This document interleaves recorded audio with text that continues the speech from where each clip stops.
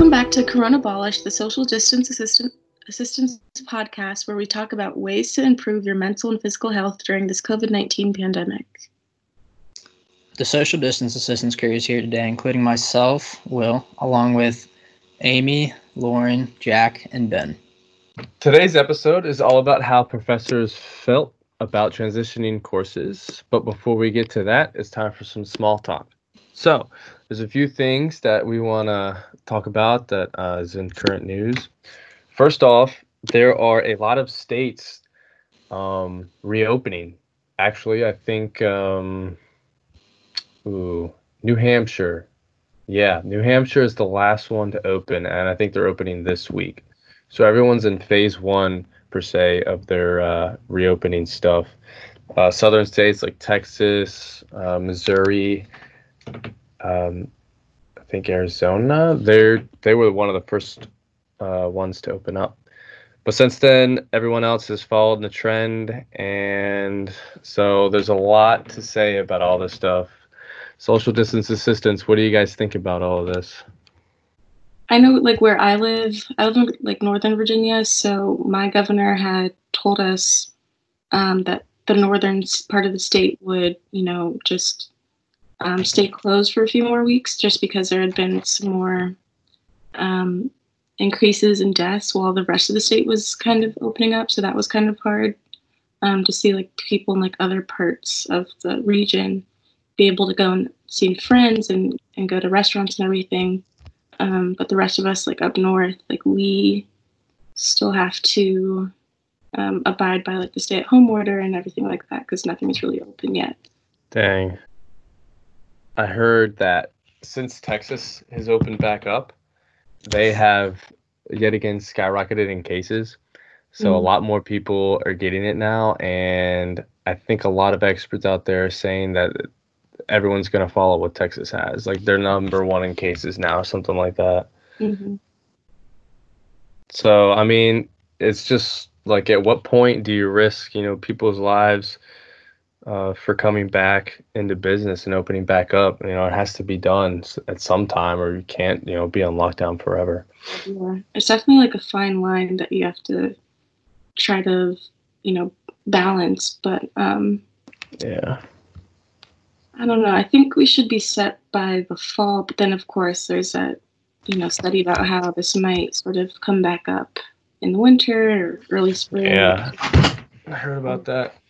I know experts have been saying there might be a second wave. Now they're saying people may get it twice. Yeah. Like, they'll recover and then get it again. Yep. So who knows what to believe, online from other countries, what they say. Because countries like China, they falsely reported cases in the beginning. I know that they confirmed that they were not reporting every single one of the cases that they had. So it was a lot more, which is kind of bad.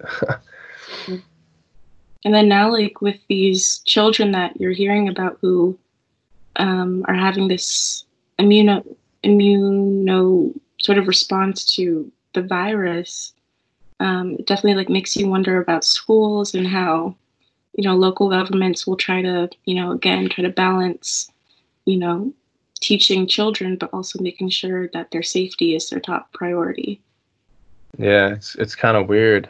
It almost seems like we're going in and out of phases where shut down, open up. Maybe it's headed that way. Who knows? But in regards for schools and stuff and governments and public schools, I heard that they might go to like a split shift. So say you're in high school, half the high school goes in the morning and then no lunch, because that would cause a lot more problems. Yeah. That way they can have a classroom full of kids, but half, so you could spread out more. And then the second half of the school would go in the afternoon. I don't know if you've heard anything about that. Yeah, I've heard about that. And that's how my kindergarten sort of structure was set up when I was in elementary school. I went to school in the afternoon. So I had the entire morning to myself, and I would just, hang out with my mom when I was a kid at that age. So and then I would just go to school and then, come back. So I think it'll definitely be something to think about, to sort of, make sure that everyone is, within like a certain distance from each other and making sure Yeah. social distancing is in effect. It'll be interesting to see what they do. I know with public schools they can do that, and of course they'll make everyone wear gloves or and a mask at least Mm-hmm. for sure. But public schools, high schools don't have that many kids compared to colleges. What do you think colleges are going to do in the fall? I mean, there's way too many people. Lecture rooms of 300 kids. How do you social distance in that? Yeah, I think I don't know. I think you're gonna have to have kids like sit like farther away from each other and like reduce the class size. Like Yeah. I noticed for us, like trying to enroll in classes seemed a bit harder this semester for at least for the next year. Yeah. Because I think it looked like they were reducing the amount of seats within the class. And I think that is in part due to, everything going on. Mhm. I think obviously there's going to have to be more online, classes. Yeah, I think that's one thing they might do that feels right, where if you have a class that can go online and Mhm. makes sense to, then they will, and only have the ones that you need to go to class and like do labs or something. Those classes will stay on campus. Yeah. Like for us engineering students, I mean, all of ours from now on are almost project based, and we have to go to campus. Yep. I know there's also like theater kids, art majors, stuff like that. Yeah. They really need to go um, in person to sort of get that, get the learning that they need for their like projects and work and everything. Yeah. So it'll be interesting to see like what majors like go to class and what majors don't go to class. Yeah. And then some schools are committed to going back to campus, and then some are committed now to just staying online. It's a time of uncertainty right now, at least. Yeah. It's crazy. Mm-hmm. All right, thanks, Ben, for that update. Now it's time for our interview with our engineering professor, Dr. Noggle from James Madison University. How are you today, Dr. Noggle? Oh, I'm doing quite well, thank you. How are you, Amy? I'm doing good. So to kick things off, can you tell us and our viewers a little bit about how your background in mechanical engineering and how you decided to focus on teaching engineering to college students? Sure. So I'm a tinkerer at heart, and so going into engineering was natural for me. And the only real decision was what area of engineering I wanted to go into. Admittedly, I applied to different programs at different institutions for a handful of reasons, but I ended up at an institution where I was accepted into the mechanical engineering program, and I found it to be a really good fit. I'm pretty hands-on. I like to work with wood in a shop environment, and that particular institution fit well with my interests. When I came time to graduate, though, I wasn't really excited about the types of jobs I saw employers for at the career fair. And so I started thinking about how to reposition myself, and I decided to go to grad school. So at grad school, after some exploration, I stumbled into the area of design theory, which allowed me to really explore the underlying theoretical constructs of design, which as a tinkerer actually fit and made sense for my interests. I did that for a couple years, and while I was doing that, I got asked to teach their first year Intro to Engineering course. I taught that a number of years as the instructor of record at University of Missouri-Rolla, now Missouri University of Science and Technology, and kind of just, got super excited about it. It was one of the most fun things that I was doing as a grad school student. I liked it a lot and decided I wanted to be an academic. So followed that path, finished my PhD at Oregon State, and applied to primarily undergraduate institutions across the country. Opportunity at JMU came up, and I jumped on it. My wife and I moved out here. A year later, she got on the faculty, and we've been here for 10 years. Awesome. Thank you for telling us about your background. So after hearing that JMU would be switching to online classes for the remainder of the spring semester, how did you try to incorporate new methods for online learning?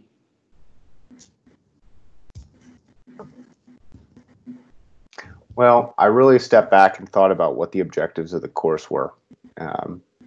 I looked at what it was that we were trying to accomplish in our Design 2 class and how I might be able to do that in an online setting. And so from the course objectives, what we were really missing was going to be the testing and refinement phase. I decided that I could cover that by content.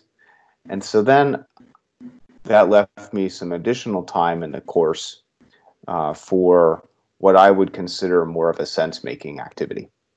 And that would be actually constructing, testing, and giving to the client the final design that you've spent almost a year making. And so then, if sense-making was what was missing, I really wanted to find a way to provide my students with a sense-making opportunity in their current situation. And so the opportunity arose to work with industrial design on a resource redeployment activity where the students were themselves the designers and their resources. And so the students got to explore the COVID-19 situation and identify their own path toward making sense of COVID-19 and the situation they found themselves in. So for me, it was really about using the tools of design that we had spent, 5 months, 6 months together learning, and use them in a new way to make sense of our current environment and learning experiences. So that to me was what online learning was all about for my design class. Okay. Awesome. And then to piggy off of that, do you think that this change to online learning has been positive or negative for students? I think it's been different. If my students had stayed in the class, they would have proceeded to make an alpha prototype of their design. They would have proceeded to be able to test it. They would have gotten safety feedback and been able to work with that. So there would have been a lot of positive gains in that environment, working with 9 to 10 students to try to make a final design that someone could actually use. They didn't have that, but they had something completely different, right? They were able to explore the problems that they saw and they found and apply the entire design process and actually produce something at the end of that. So they were able to go through that entire cycle a second or a third time. And so in some ways, they've learned new skills and they've reinforced old skills. And so I think at the end of the day, it wasn't positive in the way that I had originally intended the class to be positive, but I do strongly believe that it was positive in a different way. So they've learned skills that every other graduate hasn't had to learn. And that will be strengths as long as they choose to look at them as strengths. Right. And yeah, thankfully, at least for my management group, we had actually been doing some practice with exactly what we had to do when we transitioned to online learning. We did a lot of test runs for WebEx calls, whether everyone in the class was on the call and we just all sat at our respective tables, or we even did one point where everyone was at a different location, whether that be in their home, in another classroom, in a little office space, whatever it was, and we tested it through that. So, even though, we started to learn how to kind of work together as a team through the COVID stuff, it was kind of coincidental in a good way that we also had already begun learning about how to do this stuff. And it was just I thought it was just kind of funny about how, before we were first to learn how to work through this online space, we had actually already begun just, a few weeks prior. And so I had a question that is specifically geared towards sophomores and the impact it has on us in the engineering program. So how do you think this has impacted sophomores specifically? All of us are in what is, I've been told, one of the hardest semesters going through the engineering department, the spring semester of sophomore year. And it's also the semester right before we are then able to join the program. How do you think this has affected our class specifically? Oh, time will only tell, Will. Right. Yeah. Through having a common design experience, I do believe a strong sense of community is built amongst the students. You learn everyone's strengths, you learn weakness, you learn how you can rely on each other. I'm hopeful that this common experience is going to provide some of those same foundational building blocks to you all as a community. And so I'm hopeful that when we cycle back next year and you're all juniors, that from my point of view as an instructor, you will all be a bit more resilient than you were before, a bit more cohesive as a community than you were before. You all have common shared stories and sense making that you've been through. So that should give you common elements of self and an individual that I think is going to really help you all move forward together. So personally, I believe that you will all come back and be successful juniors and seniors in the program in the same way that every other sophomore has moved through the program and comes back and is a successful junior and a senior in the program. Yeah, and so you're talking about how that could help us be successful in the future. Also talking in terms of the future, what are some ways or some things that you might do differently in future classes after learning how everything and everyone has worked during this pandemic and this major movement to online only? Do you think that'll have an impact on the way that you teach classes in the future, or do you think you'll resort back to the way that you taught, 2 months ago and any time before? Well, no experience makes one the same after the experience. So I know that things will change. So it's maybe easier to answer what have I been reflecting on. Right. Yeah. I've been reflecting on how Canvas really didn't allow me to have the types of communication with my students that I wanted to have. Everything was slow and bounced from one website into my inbox and required me to look at an inbox and then cycle back to a website. And so moving to a platform like Slack or Teams really, I think, is going to allow the type of seamless communication that I'd like to be able to have with my students, where, if they have homework questions at 7:00 at night, I can set aside 30 minutes to answer questions and be at home. I don't have to go to campus. And I never thought of it that way before. I always thought, well, I need to have my office hours or my studio hours, and that's when I see the students. Yeah. I can say that this whole thing has shown me that if I want to set aside 30 minutes in the evening to be available when I think my students might be working on their work, I can do that.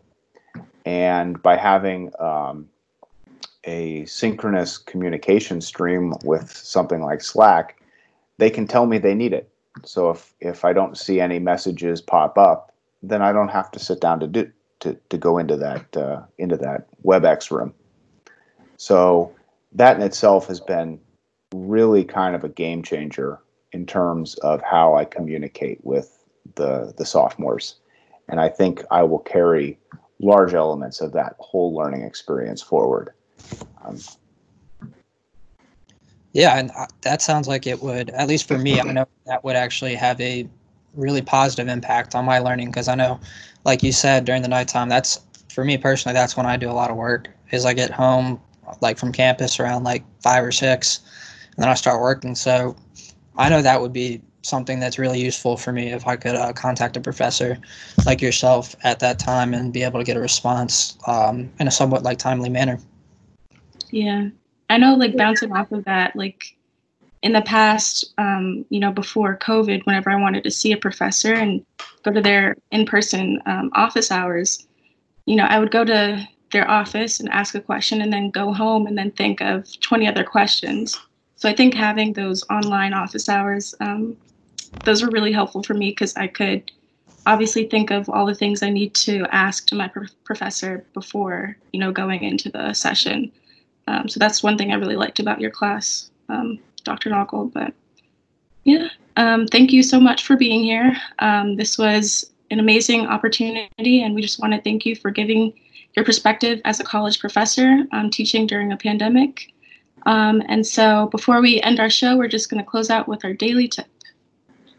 Here's a tip for you guys out there. Next time you're sitting on the couch bored, instead of going to the next episode on Netflix, try doing at-home exercises. There are many great apps out there that are designed to help people in your shoes, like Nike Training Club, Zwift, and Fitbit Coach. These great apps have infinitely many exercises, and some even have schedules to help you out. And now, here's Ben to wrap up this episode. Thanks, guys, for listening to our podcast. We hope you learned a lot about staying connected and having fun during these weird times. So stay safe, focus on your health, and remember, the social distance assistants are here to help. See you next time.